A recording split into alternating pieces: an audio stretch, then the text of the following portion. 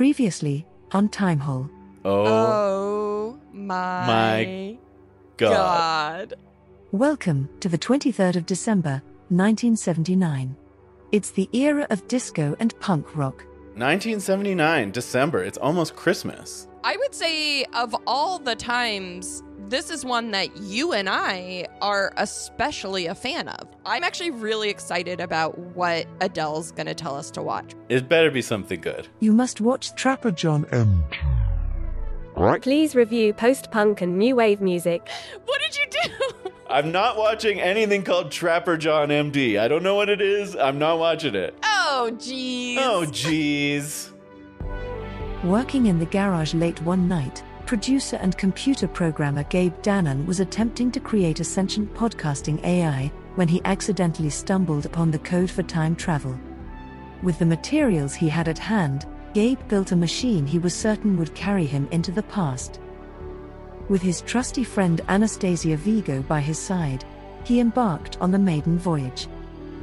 But an error in the machinery sent the duo hurling through random dates, unable to move on until they review a work of pop culture. Are Gabe and Anastasia forever trapped in the time hole?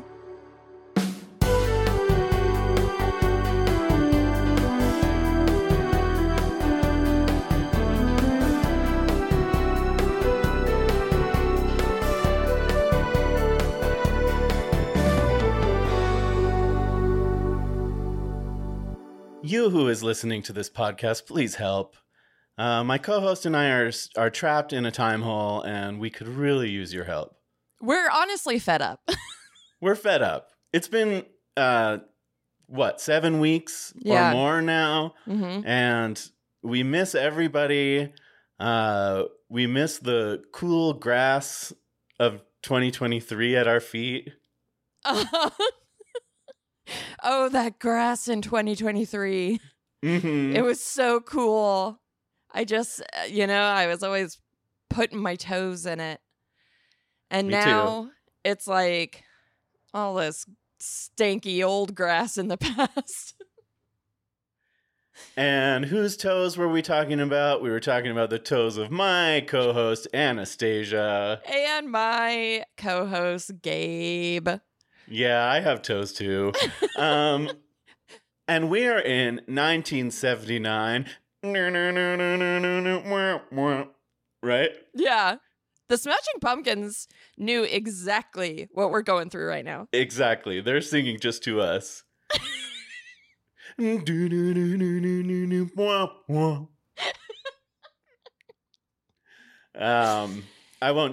the voice because I'm told it's annoying. In 2023, Smashing Pumpkins, at least the lead singer is a weird QAnon freak. Oh, yeah. 1979, probably a child. Probably a little kid. So he probably looked like a little Charlie Brown. No hair. A little hairless child with just like 3 or 4 little wispies on his head. Mm-hmm. Always trying to smash the pumpkin, but Lucy pulls it away at the last second. Yeah, I think we've connected something here. Someone draw that up for us. Smashing great pumpkins, Charlie Brown. But yeah, we're in 1979. Gabe, how do you feel about 1979? Neither of us were born yet, but we are on the cusp of being born. Yeah, I mean, how do I feel about it? I don't know what to expect. I think it'll be fun. My parents are around. They're being, real hippies in San Francisco. Oh, hell yeah. Probably doing some drugs. Oh my God.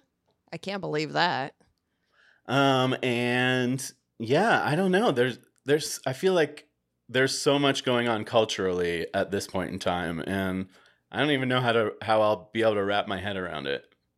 Yeah, okay, so my parents were also around. They were young parents. They were teen parents. They had kids in high school. So my brother and sister were born already. My sister was just a wee baby. My parents loved the 70s. I mean, it was the late 70s anyways. They graduated high school. They were, super into Star Wars. Oh, yeah. Yeah. My parents are kind of pop culture freaks. My brother was named after Sean Cassidy. My sister was named after Princess Leia. That's amazing. I'm the loser that doesn't have a pop culture name. Well, it became one later. That's true. When they that's made true. the movie. My parents were like, you better make a movie. To DreamWorks or whoever made that Anastasia movie. Yeah, which I assume is an original story, which was created at the time. Not based on anything. Not based on anything. My life story. Just kidding. Your life story. But that being said, so I grew up with a lot of 70s pop culture. I loved the 70s growing up. I loved the music, especially the late 70s. I always wish I had been, alive during that time just because I just heard so much about it. Yeah.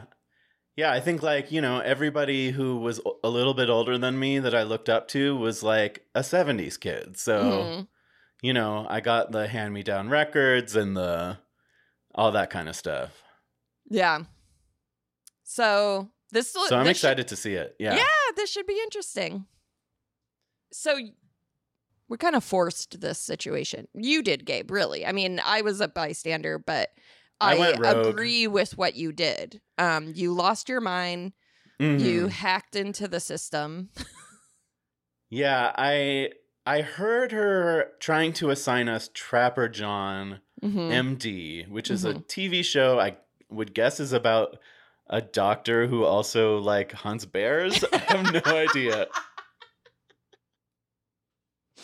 But I didn't want to watch it. And so I used my programming skills. I hacked into her and I had her change the assignment to something that I could be excited about for once. Yeah. So this kind of went against her wishes. So I can't imagine she's very happy about it. How are you feeling, Adele?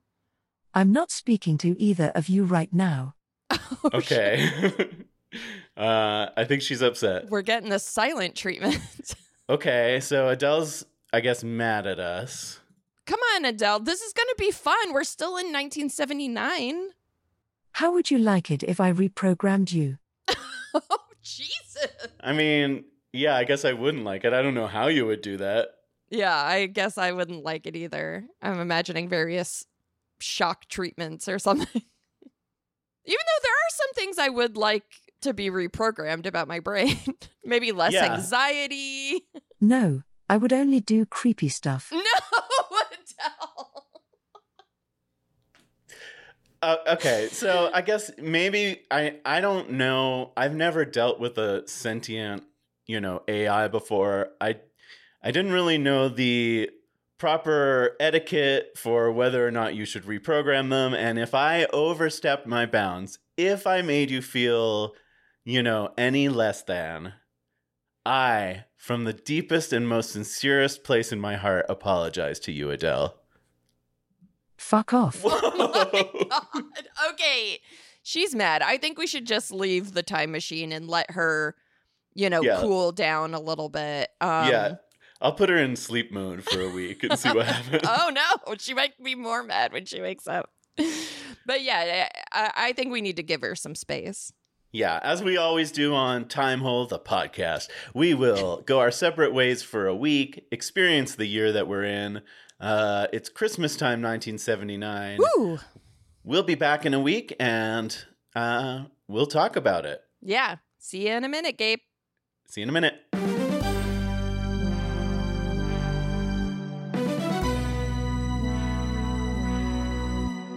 Okay, 1979.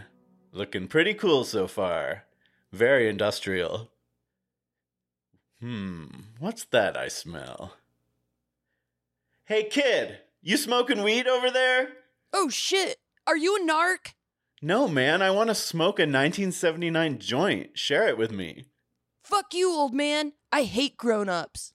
Yeah, I can see that's what it says on your shirt. But I can share too. This is called a vape. It can get you high as hell. That little plastic flute can get you high? Hell yeah, get over here.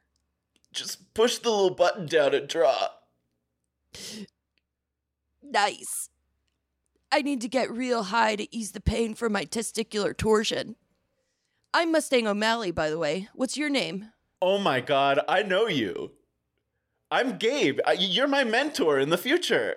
I'm no mentor. Ever see a mentor with a switchblade comb? Actually, yeah, my friend Aaron Goldfish had one. He was a year ahead of me, so that's kind of like a mentor. It makes my hair look tough. Okay, whatever. The point is, I know you. I know about your big balls. Doctors say they're the biggest they've ever seen. I know about how you lost your virginity to an older cowgirl named Maribel. I've been in lust with her all year. And I know about how you found your dad's stash of centaur porn. Yeah, the old man really loves hooves. Wow, I guess you do know me. How did you travel back in time? Well, actually, you taught me everything I needed to know to make a time machine. Whoa. All I had to do was quantum mechanics. That's called Bluetooth. Ooh. And, Really? and then I... Wait a minute. If I told you, but now you're telling me, whose idea was it really? Man, we're both too high for this right now. I know, man. Your little robot got me baked. Oh shit, it's late. I gotta go home and watch Trapper John MD with my mom. Oh my God, I'm so sorry. Well, I guess I'll see you in the future. And the past? Oh man, you're freaking my bean. Bye, Gabe. Bye, young Mustang O'Malley. I wonder if I could travel back in time someday to do a self-suck.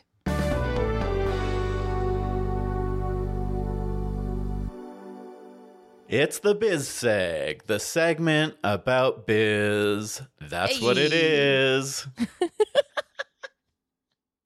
Is that the new slogan for BizSeg? Yep. Mm-hmm. That's what it is. It'd be nice if we could get some singers to be like, that's what it is.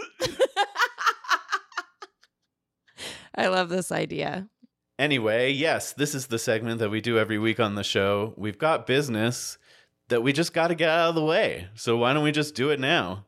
You know, Adele connects us with our time in 2023. She's created an Instagram that you have to follow. She's going to be so sad if you don't follow it, actually. She checks the numbers constantly, and she's like, we don't have enough followers. And I was like, you're a bot. Get some bots to follow us. And she says no. But anyways, our Instagram is TimeholePod.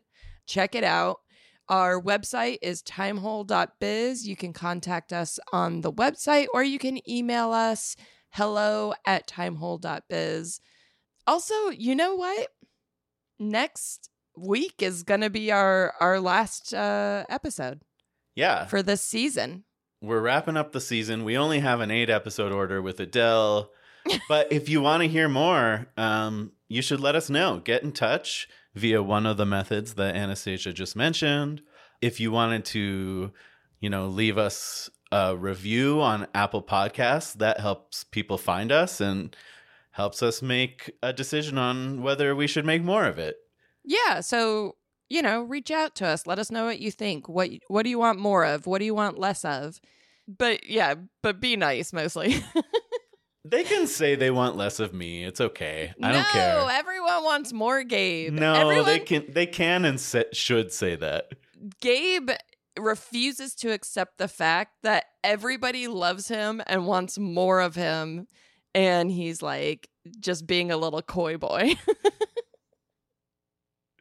Coy boy would be a good name for like a half fish person. Like a fish superhero. Some kind of fish superhero. Coy boy. Like Aquaman's sidekick is Coy boy. Yeah. Aquaman's sidekick is Coy boy. That's perfect. Okay, DC, please work on that for us. Yeah. And send the check in the mail to us. Gabe, has Adele sent you any 2023 news that you've particularly enjoyed? I did see something today that surprised me. TV's Jimmy Fallon, and how he just seems like just a genuinely nice and easygoing guy, and it's not a very thin veneer covering up, darkness. Obvious darkness. It turns out that he is also actually not very nice. What happened? That's what I heard. I don't know. There was a big expose in Variety or Rolling Stone. A lot of people came out, anonymously saying that working with him is a nightmare. What's his big bit? He's not carpool karaoke. What's his? He makes people play games. Like, oh, you have to like eat Jigsaw. the weirdest food. He is the Jigsaw of late night. I've always said this. You know what? Why does everyone think that everyone is nice all the time? Like, why assume that someone who has fought and bit and clawed their way to a powerful position is nice and like your friend, and then it's never going to be what you want it to be? Yeah. First of all. Second of all, I recently heard that someone who worked for James Corden was like, it was great. I liked him. So Wow. I was shocked by that. I can assure listeners that Anastasia is nice, even though she Aw. has clawed and bit her way to host of Time Hole. I haven't really done much clawing or biting, if I'm being perfectly honest. I've just been hanging out, having a good time. No, but she keeps her claws and her teeth sharpened in case she ever has to. I just think it looks cool. I'm one of those vampire goths, you know? Yep. Anyways, BizSeg has gone on too long. We gotta get back to the show. But first, Adele, do we have any messages from 2023? Yes, we have a listener email. Okay, let's hear it. Howdy. Chris in St. Pete, Florida, 2023 here, attempting to send an email to you in whatever time you are in, hoping you are back home, of course, praying hands. We're in 79. I was thinking about different time travel fiction to try to mine ideas, and the stupidest thing that happened was I tried to search engine the World Wide Web, and the only things that came up were science articles asking about time travel. Has fiction fallen so far in our imaginations? I hope this message finds you well and either in or out of a time hole. We're still in it, Chris. Oh, Chris, I wish we were out. But thank you so much for reaching out. Our good buddy, Chris N. in Florida. Mm-hmm. Miss you, guy. Great to hear from him. Haven't seen him since our Las Vegas trip. Yeah, we met up with him in Vegas. It was a great time. We went to the Punk Rock Museum, which is very appropriate for this episode. But, yeah. You know, Gabe, I feel like time travel fiction goes back pretty far. Oh, yeah. The Time Machine is probably the earliest. Yeah, that's like 1895. That's so long ago. I hope we never have to go back that far. Oh my God, can you imagine? That would be absolutely horrible. Time travel fiction is super important to me, of course. Yeah. The Star Trek team traveled through time all the time. They had to go back and meet the whales. Yeah. They had to go back and meet the guy who invented warp drive and stop the Borgs. Mm-hmm. You know, Austin Powers. Did he travel through time? Does that count as time travel? Yeah, I think that counts. He was frozen and woke up in a new time. I think, you know, Quantum Leap was a big TV show for me as a kid. Obviously, Totally. Back to the Future was huge. 1, 2, and 3. Like, my family loved all of them. Yeah, they're good. You know, I'm a huge fan of the Time Traveler's Wife television show, but I've never read the book or seen the movie. Yeah, it's a fun concept in fiction, but unfortunately, it's a very real reality for Anastasia and I right now. So. And it sucks in reality. And it sucks. Like, it's a fun concept to play around with, but when you get down to it, if you go back in time, like, all times are bad. Remember, that's our slogan. If listeners have any favorite time travel stuff, those guys from Primer. Who can forget those guys from Primer? We can't forget those guys. Those guys from Primer. We talk about them all the time. They did it in the garage like me. Mm-hmm. If you have a favorite time travel fiction, let us know. Yeah. And that's it, right? Yeah. Thanks for writing, Chris. We really appreciate it. We love to hear from you and hope to see you again soon. Yeah. And now back to the show.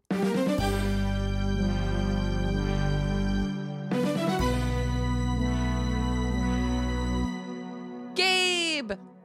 Stas, it's so good to see you again. Oh my God. This week was a whirlwind. It's been a real whirlwind. 1979 can be exhausting. Yeah, I'm tired. My dogs are barking. Great. I gotta ask, how did you spend the week? Okay. As soon as I got to 1979, I decided to go to New York. This was a big time in New York in 1979, just culturally and pop culturally.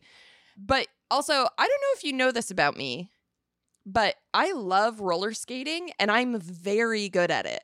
Wow, I didn't know that about you. I think, only a few of my friends know because they want to go roller skating and I go with them and then I get out on the rink and I'm skating backwards. I'm doing little dances with my feet. And no one can help but be incredibly impressed. Well, no, usually people are like, you're showing off, calm down. But one time I went to Moonlight Rollerway here in Los Angeles with a couple of friends, and John C. Reilly was there, and he was very good at roller skating, and he had a cute little like pork pie hat on, and he was just like skating around, and I was trying to keep up with him, and it was like, I think he was sort of like excited that everyone was like having fun. He was by himself, by the way. That's awesome. But I was very excited to hear in 1979, this very month, actually, that there's a popular film called Roller Boogie starring Linda Blair. Ooh. So I here's a little clip from it for you.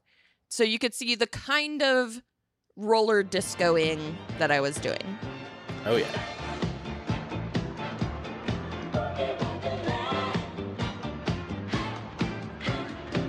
Whoa. Lots of arm movements. Going in a little train with 5 people. Lots of leotards and glitter. Purple pants. Backward skating. Look at that guy. That's Linda Blair. She's pretty good. Yeah. That's awesome. Yeah, so I was excited to see this movie, and I'll have to go roller skating with you someday. Or ice skating. Are you a roller skater, Gabe? No, I'm terrible. I'm the least graceful person you've ever seen in your life, and I just fall down a lot. Well, you can... I'll help you if you want, or if you don't want to skate, you can just play in the arcade like my brother used to do. When we were kids... This is like such a very specific time. Late 80s, early 90s. In Tucson, Arizona, my mom would just drop us off at Skate Country. Mm-hmm. Like during the summer, she was like, we don't have air conditioning. I don't know what to do with these dang kids all day. So I'm going to drop them off at 11 a.m. when Skate Country opens and pick them up at 5 p.m. when Skate Country closes. And we would get a summer pass where it's like you pay like $30 and you can go all summer long. That's amazing. Yeah, and that's how you got good. That's how I got good. So when I was in film school, I became very into a sort of film movement, for lack of a better word, because it wasn't really a movement, but a group of artists who all lived near each other and worked together. That's called the No Wave movement. Yeah. And this was the height of No Wave or I guess the early 80s really was, but they were very active during this time. And this is like Lower East Side, Manhattan. So I went down to the Lower East Side between 14th Street in Houston and Avenue B in Bowery. And I really wanted to go see some music, first of all. So these were all kinds of artists. They were writers, filmmakers, musicians. So I went to Max's Kansas City to see James Chance and the Contortions. Oh my God. And yeah, I was so excited. So here's a little example of what I saw.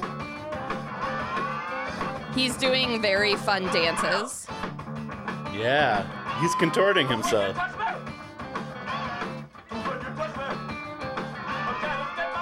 Okay, I'll keep all these clips short because I've got a lot to get through.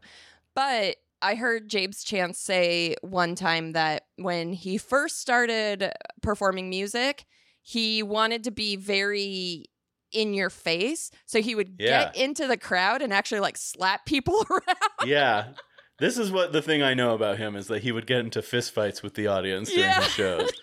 And so after a while, venues would make him sign contracts to be like, you will not leave the stage.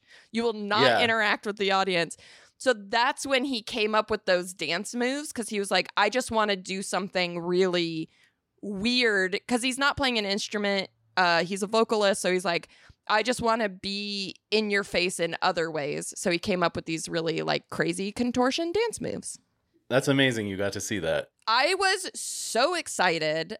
Just being in Max's Kansas City was huge. There were so many people there. I saw John Lurie. I saw James Jarmusch.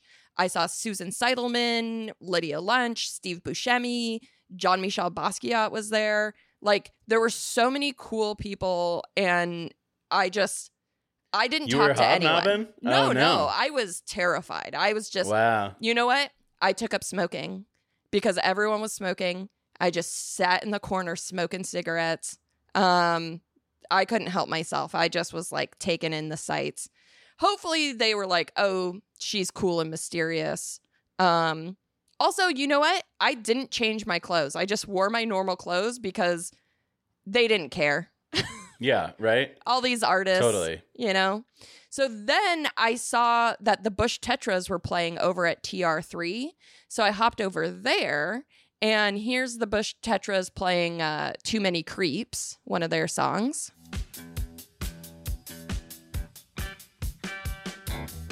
Ben Stiller is in the Bush Tetras.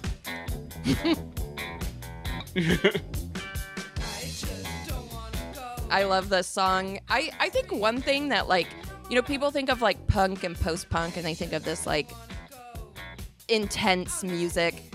But one thing I love about no wave, it's kind of funky. Yeah. It's a lot of noise also, but it can be very funky.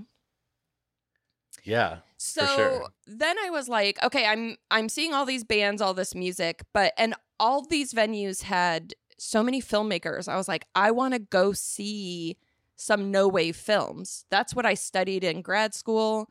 I need to go see them. So I knew from studying this that there was a no wave owned and operated screening venue called the New Cinema at 12 St. Mark's Place.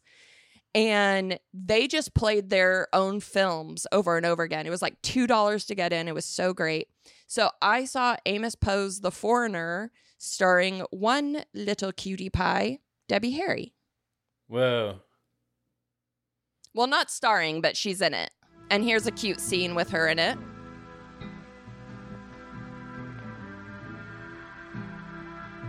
She's so cool looking with her big blonde hair. She looks incredible. Lighting is great.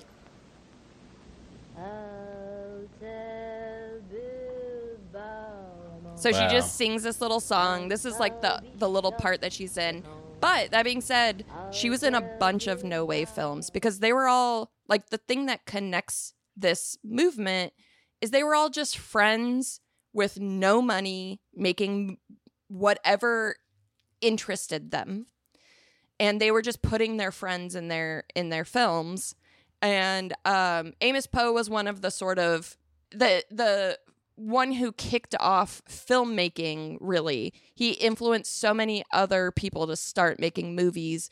And they said that all the musicians became filmmakers and all the filmmakers became musicians. And like John Lurie was making movies, even though he was a saxophone player, you know? That rules. This is like something I romanticize because you can't be a penniless artist anymore because there's literally no place that you can live for as cheaply as they lived. They, you know, granted, they were squatting in like burned out buildings. They were sleeping, like Jean-Michel Basquiat slept on John Lurie's floor. They were, you know, stealing film or buying stolen cameras. So I'm not saying it was great, but no, yeah, just you kind of, it's hard to do this stuff anymore. I was going to show another clip of The Foreigner, but we don't have to. Also saw a film called Red Italy by Eric Mitchell, and I just wanted to show you this because, you know, the quality's not good on any of this. Right. They're using free equipment to edit. They're doing title sequences with like video editors where you're just like typing it in, you know? Yeah, just like right on the camera. But the cool thing is that they were still able to like express themselves doing experimental stuff. So I'll put all these links together for people to watch if they want to. We'll have Adele do it, but yeah, we'll get it up there. Yeah, Adele can gather. So anyways, I spend Christmas in New York. It's very pretty, but I was like, you know what? I need more art and culture. And so I was watching public access television. Glenn O'Brien, who's also a no-wave filmmaker, he had a public access show. This is an episode with Klaus Nomi on it, the singer. Oh, amazing. We've got a real special treat for you from a man who's used to making real special treats for people. We have Klaus Nomi, who is probably one of the finest pastry chefs in New York, who's now going to show us the other side of Klaus Nomi, which will explain itself shortly. What a weirdo. His face alone is art. Yeah.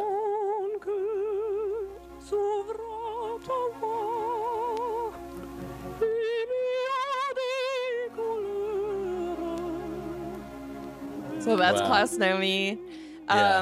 Glenn O'Brien's TV Party was a public access show that put on like really underground weirdos on television. And if you can find clips of it, it's very cool. Okay, last but not least, I was like, oh, it's Boxing Day. I need to fly to London, spend Boxing Day in London. I saw that Talking Heads were on a TV show called South Bank Show. I watched a little bit of that. They have a new album out, Fear of Music, and they're promoting it on there as a little clip. People will tend to pick up on one song or another and assume that that's what you believe. Little David Byrne. Where I feel like I can always point out another song that presents exactly the opposite point of view. Wow, bunch of young smarty pantses, intellectuals. Have philosophies on music already. Yeah. If I wrote something rather strong in one direction, I should be fair and write something equally strong in the other direction. Anyways, that was that. They essentially, the whole show was video of them performing live in studio, cut with their philosophy for the song that they're talking about. And it's very interesting because they clearly are thinking a lot about this. It's not just like we want to be cool rock stars. It's like, no, we have like artistic concepts behind our work. And it was just cool to see this program. Yeah, I love it. Okay, last but not least, and I'm so sorry. There was so much I wanted to do during this time. Obviously, big fan of this era, but I saw that there was a huge concert put on by Paul McCartney. Did you hear about this? No. It's you hear about this? This was in the news lately. You hear about this? Concert for Kampuchea. I don't know if I'm saying that right. It's for Cambodia. This concert is bonkers bananas. Let me just tell you about who performed. On December 26, Queen. December 27, Ian Dury, Matumbi, and The Clash. December 28, The Pretenders, The Specials, The Who. They put all the bands together. December 29, Elvis Costello, Wings, and Rockestra. Do you know Rockestra? Rockestra. Like, I don't know. I'm guessing. Sounds like orchestra. Anyway, so I saw Queen, The Clash, The Pretenders, The Who, The Specials, Elvis Costello, and Wings all in a few days. It was crazy. Here's a little clip of Queen. Oh my God. Freddie Mercury in some red leather pants. Okay, anyways. Amazing. What a lineup. That's huge. That was my week. Can you believe that? I would have been overwhelmed. Yeah. I thought I did a lot. Well, I'm really excited to hear what you did because I just felt like there was more that I wanted to do and I just couldn't do it because I ran out of time. I almost feel like we should come back. Yeah. Well, I was thinking, honestly, like 1979 was like hog heaven for me. Like I would move here. If I could pack up the family and move to 1979, I might do it. Right. But it would be a bad idea because we're about to experience a bunch of recessions and a decade of Reaganomics and all that shit. So I mean, honestly, this time is horrible. All the things I romanticize where it's like, oh yeah, you could squat in a burned out building. It's like, why is there a burned out building? There's like no social services. Reaganomics is on the horizon. Everyone is oppressed. Yeah. I mean, it's bad, obviously. Yeah. But culturally, a very interesting time. Yeah, lots of art. I know you didn't fashion up for the 1970s, but I kind of felt like I wanted to. Nice. I wanted to look like a contemporary guy. So I got some shirts and shorts for contemporary guys. I got a sort of like big Lego helmet haircut. I noticed that. A big, what would you call this? A V-neck? What kind of shirt is this? Yeah, it's like your chest hair's kind of coming out the top of it. That's like what it's there for, to show off my copious chest hair. Yeah. Tucked into some very short cutoffs with a big old belt. I looked really cool. I'll post these pictures online. I found this look in the 1979 Sears catalog. Love it. I also got myself, brand new this year, the original Sony Walkman. Oh my God. It looks cool. Which I was using to listen to music of the time on audio cassettes, music I was taping off the radio. Nice. I knew we were going to be talking about a lot of post-punk stuff, so what I have for now is different. First of all, you know that I've been on a huge Dolly Parton kick lately. Yes, I do know this. Yeah, I've been going crazy for Dolly. And 1979, it's peak Dolly times, the 70s. So if I'm going to a time where Dolly is big, I want to check in and see what Dolly's up to, right? Of course. She came out with her 21st solo album this year, Great Balls of Fire, which I listened to. Wasn't familiar with it. It's, good. She does a cover of Help by the Beatles. She does Great Balls of Fire. She goes a little disco, a little pop. Love it. It's not like, I wouldn't say it's essential Dolly, but she sounds great as always. Here, I'll give you a little taste. Nice.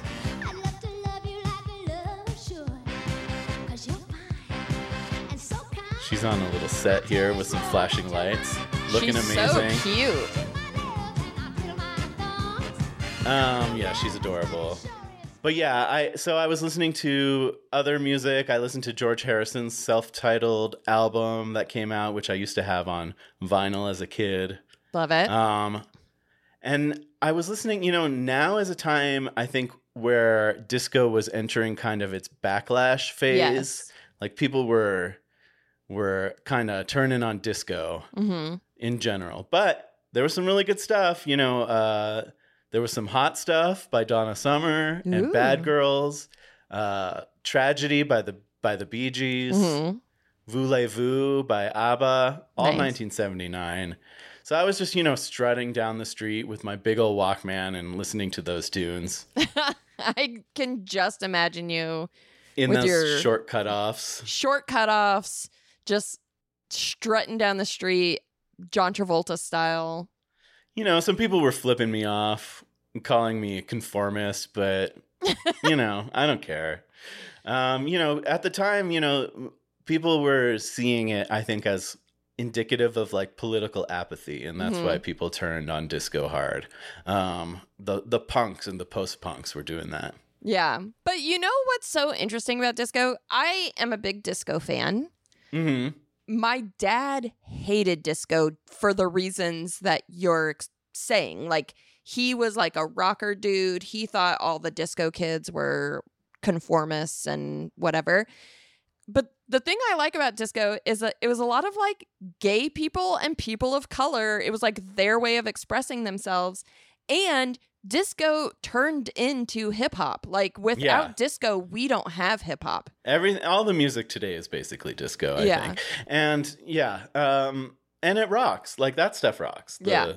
Even the 1979 disco is good. I went to the cinema. This was also a really good time just for movies. So many movies out right now. I had to go and see in the motion picture cinema Star Trek: The Motion Picture. Which came out you were going to go see it. this month. I knew it. Well, I got to say, you know, Star Trek 1, the motion picture, I saw it when I was a kid, and like many people thought, this is boring. Star Trek 1 is the slowest of all the Star Trek movies, but revisiting it as an adult, I think it's maybe the best one. Whoa. Better than number 4? Better than 4, better than 2. It gets too campy after this, but this, I mean, people will come at me for this take, but the thing about Star Trek: The Motion Picture is what it is a lot of extremely slow glamour shots of ships going through nebulas, coming out of dry dock. There's like a 2001-ness of it. Yes. My wife Andrea, calls this genre space doom. And Star Trek 1 is a space doom movie. There was a little guy on the dry dock who did a little flip in zero gravity. It was very cute. That was cool as hell. The score of this movie is incredible. Jerry Goldsmith. And it's the Star Trek: The Next Generation theme was basically pulled from this. Love that. It's iconic. What a good movie. I got super baked and watched it on the big screen. And because I was so high, I had to get some food after. And you know what came out this year? What? Is the Happy Meal.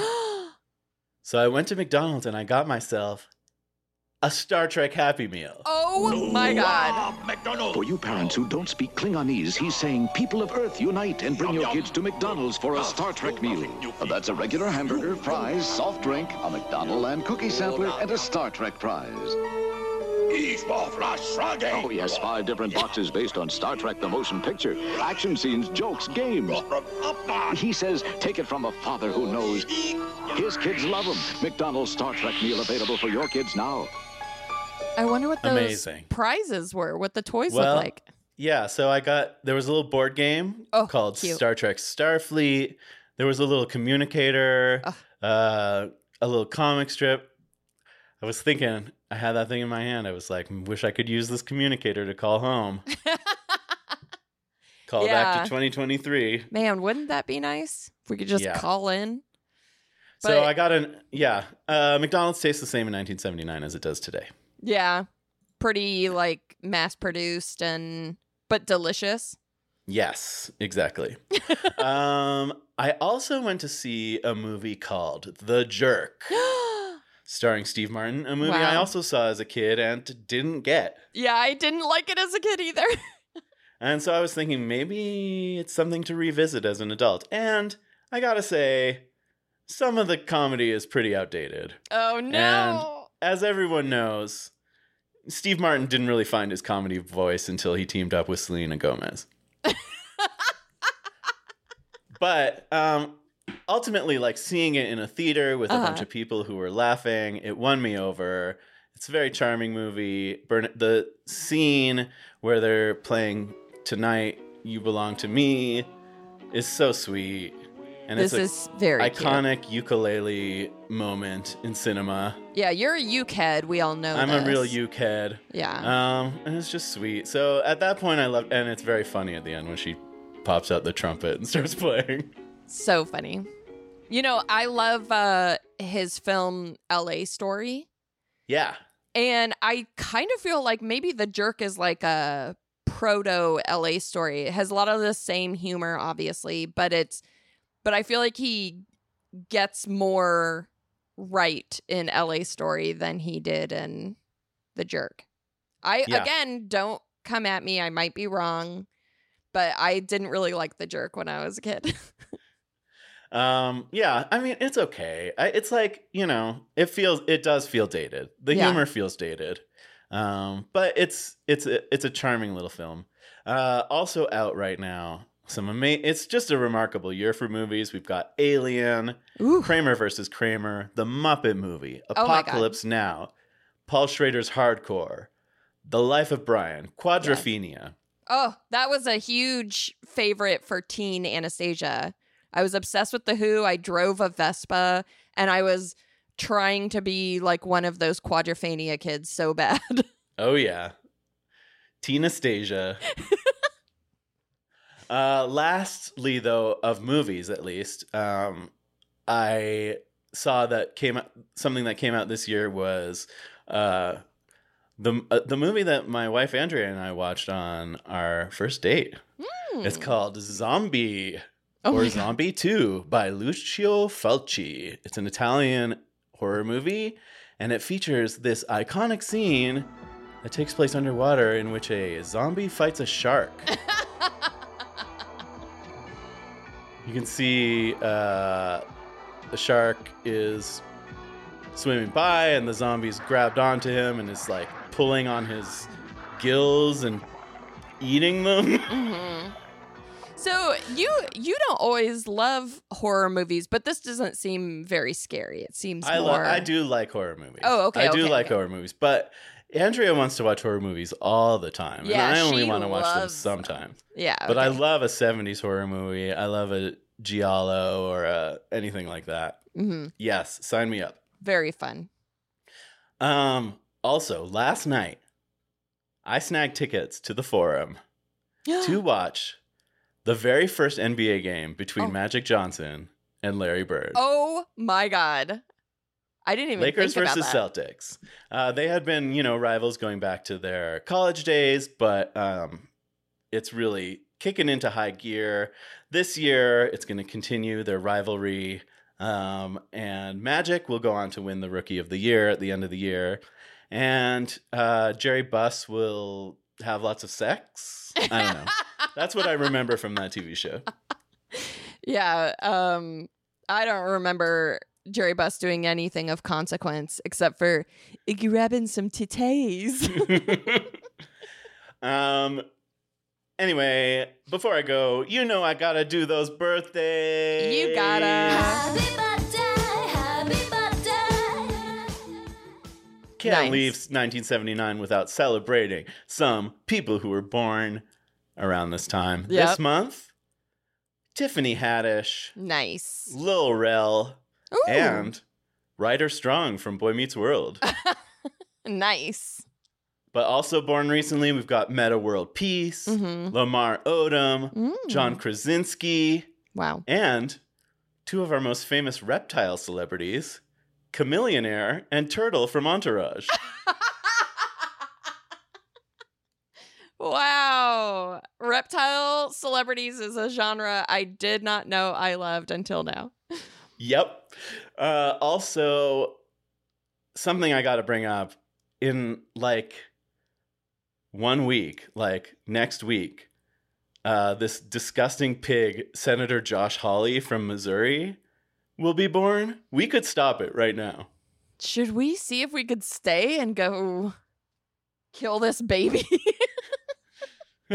No, when you put it that way, we probably shouldn't do it. Yeah, I don't think I could kill a baby, even a evil one. Yeah. They already call us baby killers. That's true. We don't want to prove them right. Very last thing. Who died right now? Mm-hmm. We don't have a drop for that yet. We don't have a drop from that. I don't know. I'm still thinking about it. Okay. But we recently were in 1989, where we had to experience the death of Lucille Ball. Mm-hmm. Now it's 10 years earlier, and we sadly just lost her co-star, Vivian Vance. Wow. A.K.A. Ethel Mertz, who sadly also, just like Lucy, died in a tragic wine stomping accident. That makes sense, because they both did that. They both did that, yeah. You'd think Lucy would have learned, but she didn't. She saw Ethel die that way, but she still had to stomp. She did. That's it. That's how I spent my week in 1979. Tonight. Wrong song. Yeah, so that's it. Wow. I'm so shocked. I thought surely we would have crossed paths at some point. But there was so much to do in 1979 that we both loved that it makes sense. You know, we were busy getting around and trying to see everything before the week was up. Yeah, I didn't go to New York or London.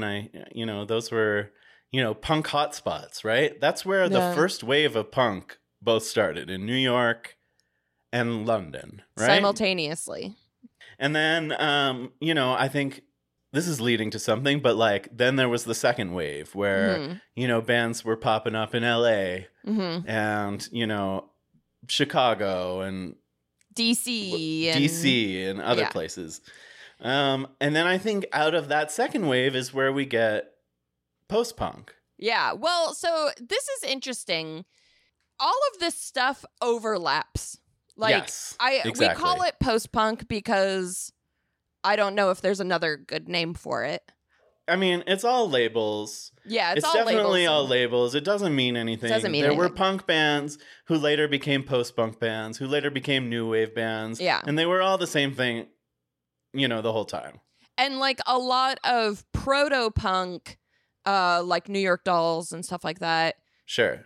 And Iggy, Modern Lovers. We could just call them, Modern Lovers. This is a good example. They could be considered post-punk, but they're actually kind of pre-punk. Sure. I think, all this stuff is kind of happening at the same time and influencing each other. And, a lot of the post-punk people were around doing things at the same time as punk was starting. Anyways, we're getting into our next segment. That was the whole plan, Anastasia. Great transition. That was the prestige. I'm impressed. Yeah, these labels, it's more like a Venn diagram, I think, than there's a demarcating line between punk and post-punk and so don't new try wave and get our asses for what's punk and what's post-punk and what's new wave. We don't want to hear it. What's Britpop and what's indie? It's all rock and roll, man, first of all. It's all rock and roll to me. Truly. But yes, so I would say post-punk itself tends to be more experimental, angular. Psychedelic, avant-garde, angular, bringing in more influences from other kinds of music. It's often very political. Yeah. Other cultures heavily influenced by world music, which we can talk about that being problematic in a minute, but exactly, yes, that's on my list of things to say as well. And whereas new wave tends to be sort of more what you'd think of as 80s music, right? Yes. More synths, poppier vocals, but a lot of these bands that we were listening to this week kind of straddled the line on both. Yes. Yeah. And I should say, we had our personal AI assistant Adele make a little Spotify playlist of the songs that we were listening to this week that we'll post in the show notes. Yeah, we wanted Adele. We were like, how are the listeners of the podcast going to experience what we experienced? So this is just a little taste of what we were trying to experience while we were here, what we were listening to. Right. So thank you, Adele, even though she's grumpy with us. She's really upset. Still giving us the silent treatment. Yeah, she's not talking to us right now. She literally has pivoted, like she has this little like pivoting torso that she can turn around, and she's like gone like turned her whole body around. Just a swivel chair effect, essentially. Just a swivel chair effect, yeah. How do you want to do this, Gabe? Should we just give like our top songs that we heard or bands that we heard? Yeah, I think that would be fun. Like, to me, this is like an amazing time for music. My overall feelings about it are, this is an aesthetic that I've always really connected to. Yeah. Like pasty white boys, basically, that I somehow managed to look cool, even though they're just like pasty, skinny Weirdos. White guys. Yeah. Yeah.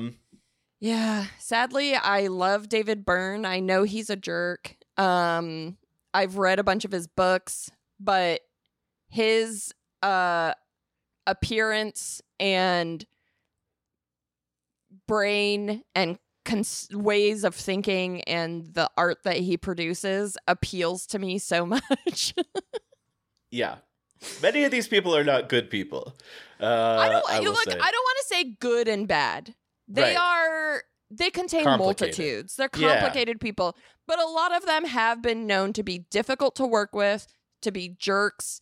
In David Byrne's books, like I read oh God, what's it called? Making Music, I think is what it's called. But he says in there, I think I'm on the autism spectrum because I don't understand people. And that's understandable. Yeah, and it's like, yeah, he probably is very difficult to work with. We've heard so many stories. Anyways, there's a lot to go into there, which we don't have time for a whole deal. But that being said, yes, there was some incredible music happening right now. And yeah, I came up with a top 5, and I think you did too. So yeah, do you want I have a top 5. Do you want to start with your number 5? Yes. Should we just go back and forth like that? Yeah, let's do it like that. Okay. So I already talked about this band, and I think I'm kind of using this band as a representation of a whole scene. But my number 5 was James Chance and the Contortions, because they were a big band in the no wave scene. They had a very funky sound. They were kind of a noise band, like a proto noise band or whatever. They influenced a lot of bands that I like later on, like Sonic Youth. And it was an interesting experimental scene, and this band in particular like epitomized all of that. Yeah, they're a wild. I mean, like the clips we saw before, and I listened to this album by this week as well, and I gotta say, I was surprised at how annoyed I was by it for a little bit, because like it is very noisy and abrasive, but I also was surprised by how many of the words I remembered. So I obviously had heard this music a ton of times before. But yeah, James Chance was a wild person, and he was obviously an incredible performer. He just was, his vocals are incredible. Yeah. And it just like, it's a challenging listen. Mm-hmm. Yeah, not accessible, not easy to digest, but I think just like experimentally very interesting. And it was cool. I wish, like being there in person, I think this type of music actually improves upon live performance, you know? Yeah, you really got to get punched in the face to appreciate James Chance and the Contortions. Exactly. What's your number 5? My number 5 is, I mean, this is a band that, I mean, are they post-punk? Are they any genre? It's the number 1 song in Heaven by Sparks. Yeah. I mean, to me, they both can't be post-punk because they had already been doing what they do for so long, and they also can't not be post-punk because it's so like of this time, and it's so, you know, out there and different from what's being made. But also I feel like so many of the people who are making music now were being inspired by what Sparks were doing. Yeah. And it fits in so perfectly with the genre. Yeah. Despite maybe not necessarily even being part of the genre. So for that reason, I picked them as number one. And they sound great. They're amazing. They're brilliant. Their lyrics are so clever. The lyrics of this song are so funny. Yeah. Number 5, Sparks. You know, I had never heard of Sparks until I met you. You introduced me to Sparks. Hell yeah. And they're funny because I don't know if musically they fit in, but conceptually they're very post-punk in that sense. You know what I mean? Yeah. Anyways, great band. Great. Yeah. There's a good documentary. Have you seen that documentary? I did see the documentary. I liked it. The Edgar Wright's documentary. And it's very funny. Like, I think it captured their sense of humor well. Yeah, it's funny. I liked it. It was a little long, but I did like the documentary. So, okay, my number 4 is Joy Division. She Lost Control is the song on the playlist. Joy Division has to be my number 4 for so many reasons. Mostly because New Order is a huge band for me. I grew up listening to New Order. My dad was a Joy Division and New Order fan. Oh, yeah. And just like a Bernard Sumner fan, or Bernard Sumner, that's how it... Yeah. My dad listened to Electronic, which was like a later band that he did with Johnny Marr. Yeah, this is a type of music that as a child, you're like, this is kind of boring. But it grew on to me as I grew up. Yeah. Yeah, what more can I say about it? They were incredible. Like, they're so influential as well. Yeah. I Little mean, Ian Curtis. Look at those eyes. The saddest eyes in the world. To me, Joy Division is like, that's post-punk, basically. Along with something that's coming up on my list. Like, quintessentially post-punk. Like, to me, that's almost the defining line is that Joy Division is post-punk and New Order is new wave, and then early New Order is kind of both. Yeah, I think actually this group of people, those two bands are actually good ways to divide it. But yeah, yeah, incredible. Great band. And there's so much footage of them on television shows. Highly recommend checking it out. It's funny too because it's like kind of dance music. It is. You know? But it's so like manages to be so soulful. Yes. And yeah. Yeah, a brilliant band. I love Joy Division. Yeah. Number 4 for me is a little bit more obscure. I decided to make this my obscure pick. And it's a band called Tuxedo Moon. The song is called What Use? This was a band that came out of San Francisco. Nice. They were formed out of an artist collective / commune, and we're just a bunch of art weirdos, and it's unique. And I just wanted to mention it because I think probably it's less known than a lot of the other ones, and because we both have a San Francisco connection. Yeah. I thought it'd be fun to represent SF on the list. This song is really good. It is really good. I had never heard it before, but I loved it. Yes. And Tuxedo Moon is such a good name for a band, too, isn't it? I hate to say this. You know I love the Moon, right? You do love the Moon, yes. Big fan of the Moon. Last night, I actually was looking at the Moon and going, God, you're so beautiful. I believe it. Anastasia loves the Moon. This is established. Anastasia has a love affair with the Moon. But their name reminds me of Tuxedo Mask, who is a character on Sailor Moon. Right. So there's tuxedo and moon connections if you're looking for them. Yeah, totally. I think maybe Sailor Moon took all their stuff from Tuxedo Moon, but I'm not sure. I don't know what the exact, I don't know when Sailor Moon started. Well, it definitely started after Tuxedo Moon, so there's a chance. You never know. Yeah. Yeah. Your number 3, Anastasia? Oh, yes, I forgot what we were doing. My number 3 is Squeeze. Alone here in the kitchen, I feel there's something missing. I beg for some forgiveness, but begging's Yeah, look at them. They're in a smoky little Classroom? Classroom? They look like dorks. Yeah, they do look like dorks. They look like little dweebs whose heads you would put in the toilet, but they're wearing cool clothes. And this song, Up the Junction, is so good. Mm-hmm. It gets stuck in my rules. head. It's just sweet and nice and what can I say? I love these little dweebs. Yeah, they're cool. And like, you know, they're very like sincere, right? Like Tempted is like such a like sincere song that you wouldn't think would come from a band like this. But I love it. You know what else I like about them? I like songs that have a story. Up the Junction has like a story. I love a story song. It's great. I think that's why I like The Who so much. Mm-hmm. All right, what's your number 3?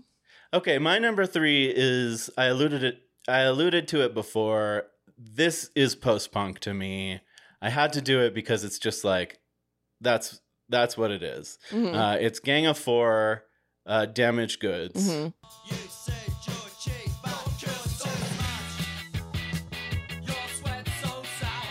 A couple more pasty white guys.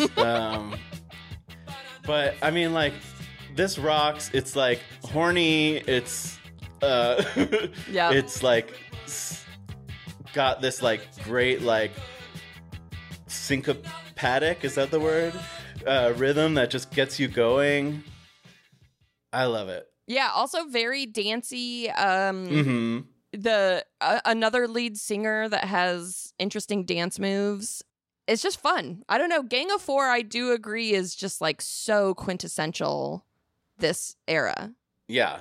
The cover art for this single was amazing. I love the like aesthetic of this, the like visual aesthetic of this genre also. Yeah. All of the like amazing like Joy Division and New Order album covers from Factory, all that shit. So good. Devo, like Devo. You're just like, oh, these are art school kids. Yeah, and like they cared as much, sometimes more, about the visuals than they did about the actual music. Yeah, and they went so well together. Yep. Too, like they just fit. Like, yeah, love it. That's my number 3, Gang of Four. Okay, my number 2 is a punk band, the Buzzcocks. I was tired of being upset. Always wanted something I never could get. Life's an illusion, love's a Pete Shelley has like major like Mike Hanford in the Keeping a Beat video vibes kind of in this. The long hair, like hands in pockets. Yeah, hands in pockets. He's a little dweeb as well, but he looks so cool. Like he does. He has an attitude for sure. One thing I love about the Buzzcocks, the thing that first drew me to them when I was very young, was that most of their songs are love songs. Yeah. They're very emotional. Same thing with the Undertones. These are punk bands, but they're singing about how their heart is broken and they're in love with someone who doesn't love them back or whatever. Yeah.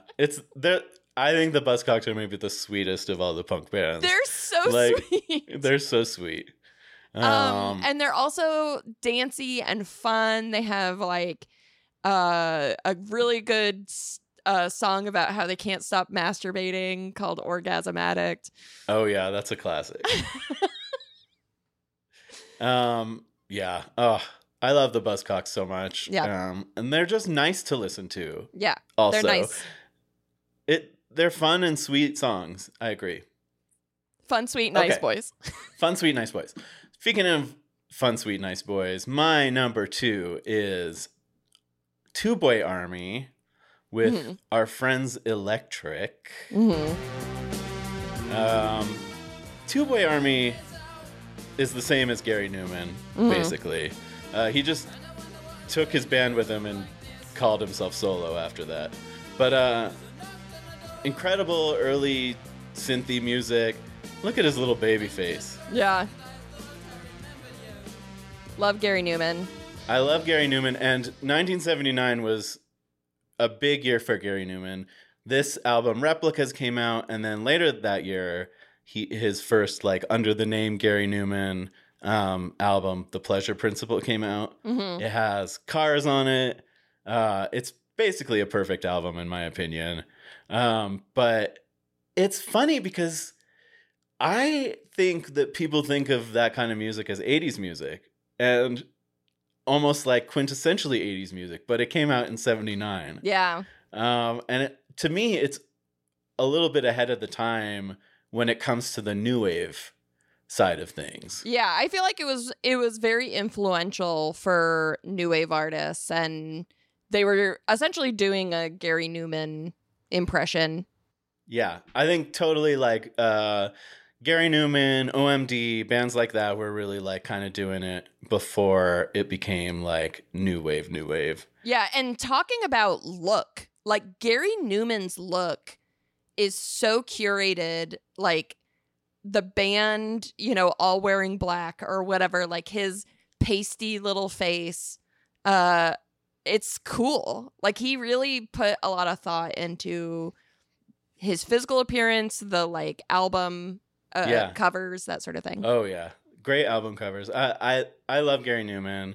He was like not like a musical trained guy at all. Like he can't read notes. He couldn't do any of that stuff, and he just kind of like figured it out. And I think that so much represents like this like ethos. Yes, that was a huge thing for like James Chance and the Contortions. It was like, I like your look, be in my band. And then people would be like, I don't know how to play an instrument. And he's like, that doesn't matter. Just blow into the saxophone.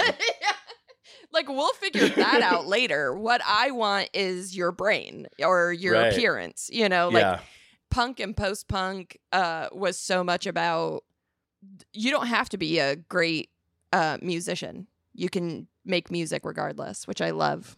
Yeah. I mean, you have to have something, but you don't have to be a great musician. Yeah, you have to have something. Like, I'm not a great musician, but I don't have something, so that's why I'm not... A certain je ne sais quoi. I don't have that certain je ne sais quoi. I would say on the ukulele, you do. You're sweet. Thank you. Okay, my last band, I already talked about them. You know I'm a big fan. I don't mean to be redundant, but Talking Heads, I did not get into the Talking Heads until I was older. I was in my 30s. I obviously knew about them and had heard like their first album and some other albums, but I didn't really do a deep dive. I think when I was a kid, I thought of Talking Heads as like that band that Kermit the Frog covered. You know, I thought of them as like a joke, Psycho Killer joke. You know, even Life During Wartime, it's like, this ain't no party, this ain't no disco. Like, that felt jokey to me. I never really deep dived into them until I was older. And then once I did, I was like, whoa, this is speaking to me. Because a lot of it is about not fitting in, not feeling comfortable in a regimented, rigid society, or being a businessman, being in society and wanting to get out of it. And it's just also interesting, cool, fun, dancey music. Yeah, totally. I think like that was maybe a bit of a trap of this era, is that a lot of the time the songs by these bands that would break out would seem sometimes like novelty songs, like Whip It or Psycho Killer, or, you know, like I could name 10. Cars is another example where, you know, if you dig deeper, you see like a lot of the times these bands have like very deep concepts, or and that the only things that are breaking through are things that kind of like somehow find that mass appeal. Yes. Yeah. And then once you, like, Devo actually is a great example of this. Yes. Because when you deep dive into their catalog, you're like, it's deep as shit. This is extremely deep. They are a conceptual band, but what we know about them is like their funny music videos. You know, we know that David Byrne wore the big suit with Talking Heads. It's like that kind of stuff is what, you know, bubbled to the top. But now I would say Talking Heads is one of my top 5 all-time bands. Amazing.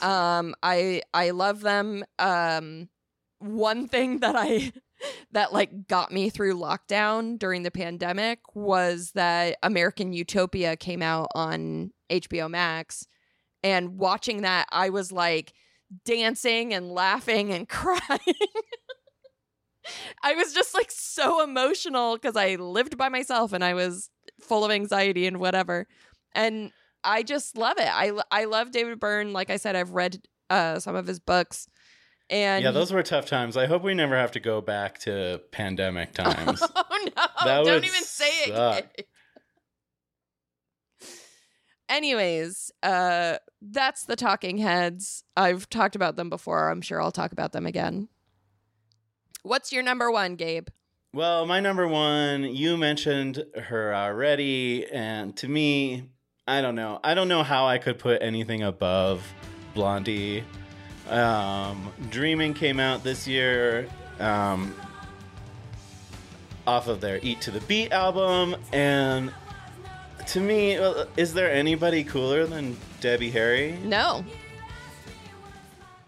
We did it. We did our top 5s. Do you have any honorable mentions?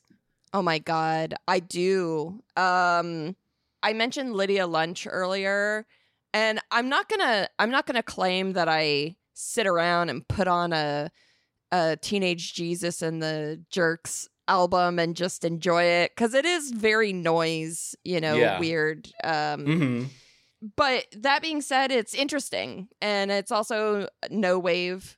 Also, I want to point out, we didn't talk about the B-52s, because they're considered like a jokey 80s band, and they're a band that we both love.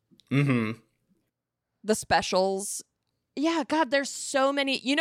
There's so many bands during this time. Even like The Jam, Eaton Rifles gets stuck in my head all the time. Susie and the Banshees also, God, that. Yeah, they're great too. I don't know. Do you have honorable mentions? Sure. Yeah, a few. I'll honorably mention OMD. I mentioned them before. Early OMD, very cool. Electricity was out this year. The Fall is a band that I have very complicated feelings about because Marky Smith was a piece of shit, but they do sound good, and they came out with 2 albums this year. They're Live at the Witch Trials, and I forgot the other one. And then I gotta shout out Wire, another band that I think is just quintessentially post-punk. Came out with 154 this year. And lastly, I will shout out The Only Ones. Oh, I love The Only Ones. Amazing band. Another Girl, Another Planet is iconic, but some of their slow jams are pretty damn good. So Someone Who Cares, I'm going to shout that out as an honorable mention. And that's it. Yeah, I want to say like mid to late 70s, there's also a genre of music, mostly in England, called power pop that I love. And I would say The Only Ones probably fall under power pop as well. Little crossover. And it's just good stuff. Very fun. Yeah. And it's, to me, like this movement is just starting. It's early days. The early 80s, there's going to be some incredible bands. New Order, Orange Juice, the Mekons, Jesus and Mary Chain, Cocteau Twins, the Smiths, ESG, REM, BBQ.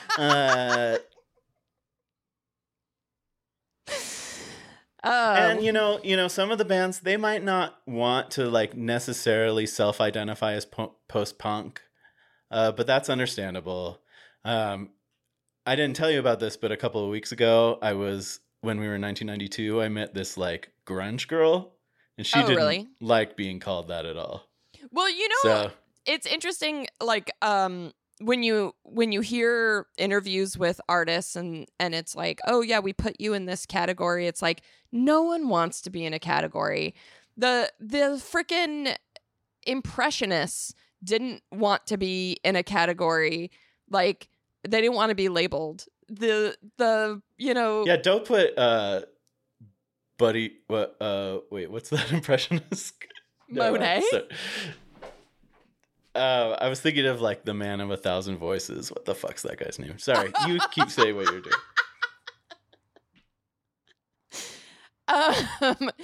So I don't think any artist wants to be labeled, and to be honest, it's like it only makes it. Labels are for critics. They're not for artists.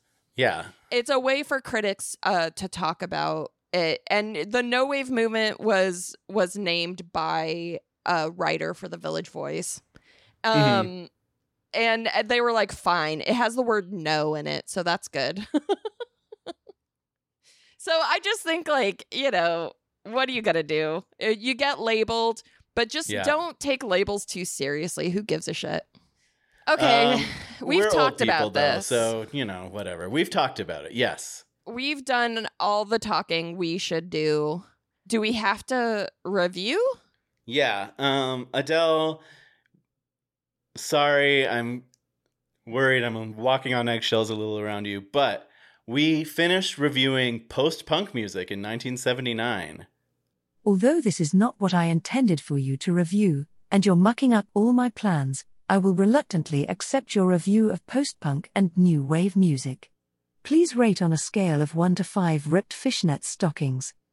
Okay, she's being very passive-aggressive, but it sounds like she will let us review this on a scale of 1 to 5 ripped fishnet stockings. What do you think her plans are? That was a weird thing to say. Yeah, I don't know what the plans are. Anyways, I don't know.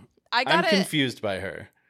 For the rating, I have to give it 5 out of 5 ripped fishnet stockings.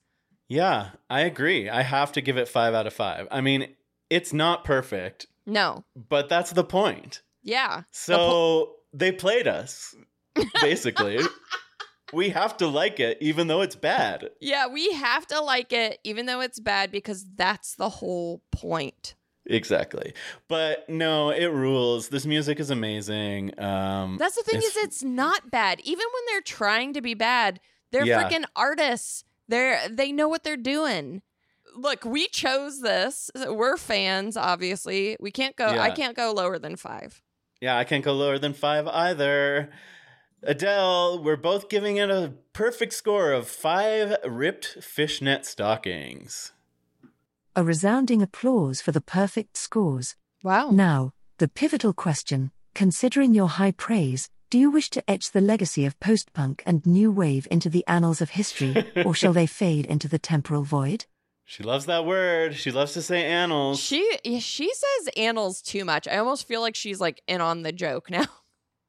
I actually, I recently, I was curious because I haven't heard annals used that much except in the context of the annals of history. Mm-hmm. So I looked it up, and it said involving, related, or situated near the anus.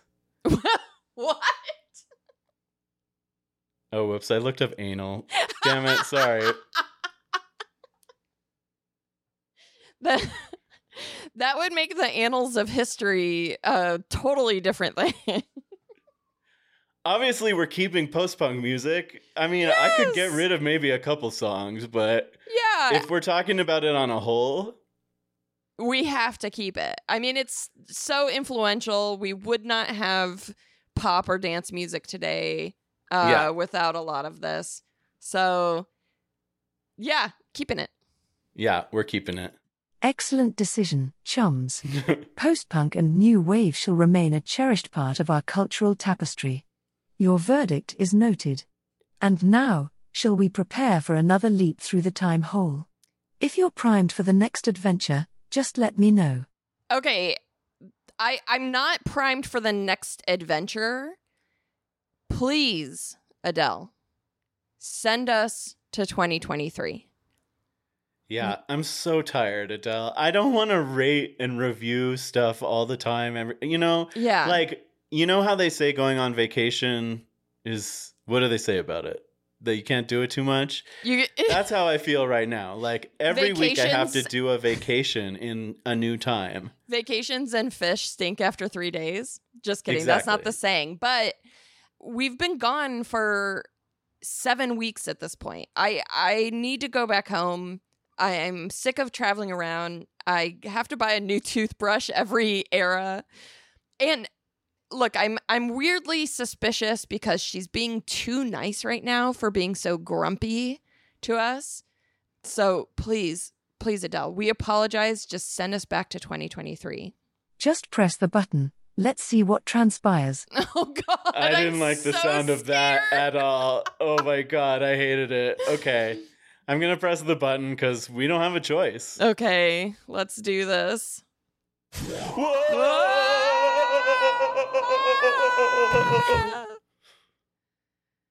Oh, no. Oh, no.